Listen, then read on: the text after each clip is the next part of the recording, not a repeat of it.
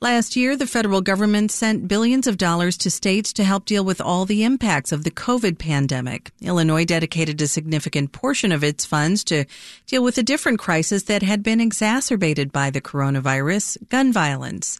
Illinois Governor J.B. Pritzker pledged $250 million to community-based anti-violence efforts. Now those dollars are starting to hit the streets of Chicago and other communities. WBEZ's Patrick Smith reports. Standing outside of the front door of Sagrada Familia Funeral Home a few weeks ago, Cecilia Mannion huddled with the family of murder victim Vincent Hernandez. They took my son away from me. They took him away. My only son. Hernandez left behind 4 children and a devastated family, unsure of what to do next. That's where Mannion comes in. She is a victim advocate for the nonprofit organization Enlace Chicago. Part of her job is to help grieving families like this one navigate all the demands that come after a loved one is killed. Talking with police, identifying the body at the morgue, planning a funeral, applying for victims' compensation funds from the state. Mannion also tries to ease tensions after bullets have been fired and gets in front of anyone who might be seeking revenge.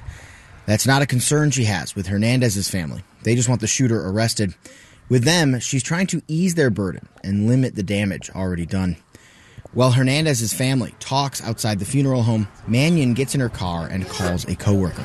So I need counselors here. She wants some mental health professionals at the funeral. So what I did is I called my supervisor, let my supervisor know in advance that if we can have some kind of clinicians there to help support these young kids to the process of, why dad's laying in a casket or why dad's not talking to them. Enlace, where Mannion works, is one of nearly 4 dozen organizations that got checks last month from Illinois' Office of Firearm Violence Prevention.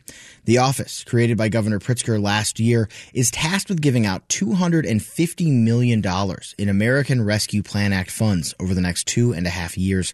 The office sent out $2 million in grants last month, the first of the dollars to go out the door since the initiative was announced 8 months ago. Chris Patterson is the head of the anti-violence office. There are mom and pop small organizations that are doing violence prevention work and have been for decades. Those organizations have been operating on shoestring budgets or out of their own pocket. On the Thursday evening before 4th of July weekend, a big inflatable slide was set up in a park near Jackson and Rockwell. There were hot dogs, games of spades, and blaring music. The slide was covered with kids playing and laughing under a beautiful evening sky. So we at what used to be Rockwell Projects, and we're having a light of the night for the neighborhood, trying to keep the peace, trying to put the guns down. And so far, it's working. Sorenzo Strong is an outreach worker for Breakthrough Urban Ministries, the organization that helped throw the party. Breakthrough is another organization that got some of the funding in June. Strong says there are several gangs in this area that can fight, and those fights can spill into other neighborhoods. And this is a real hot spot, because if something happens down here, it messes up the whole summer.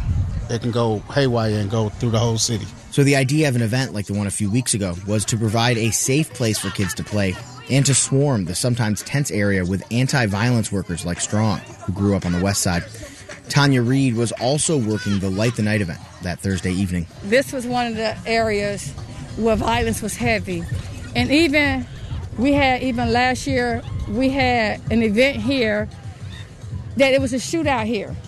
We have the angels protecting us, so nobody was hit. Everybody fell to the ground.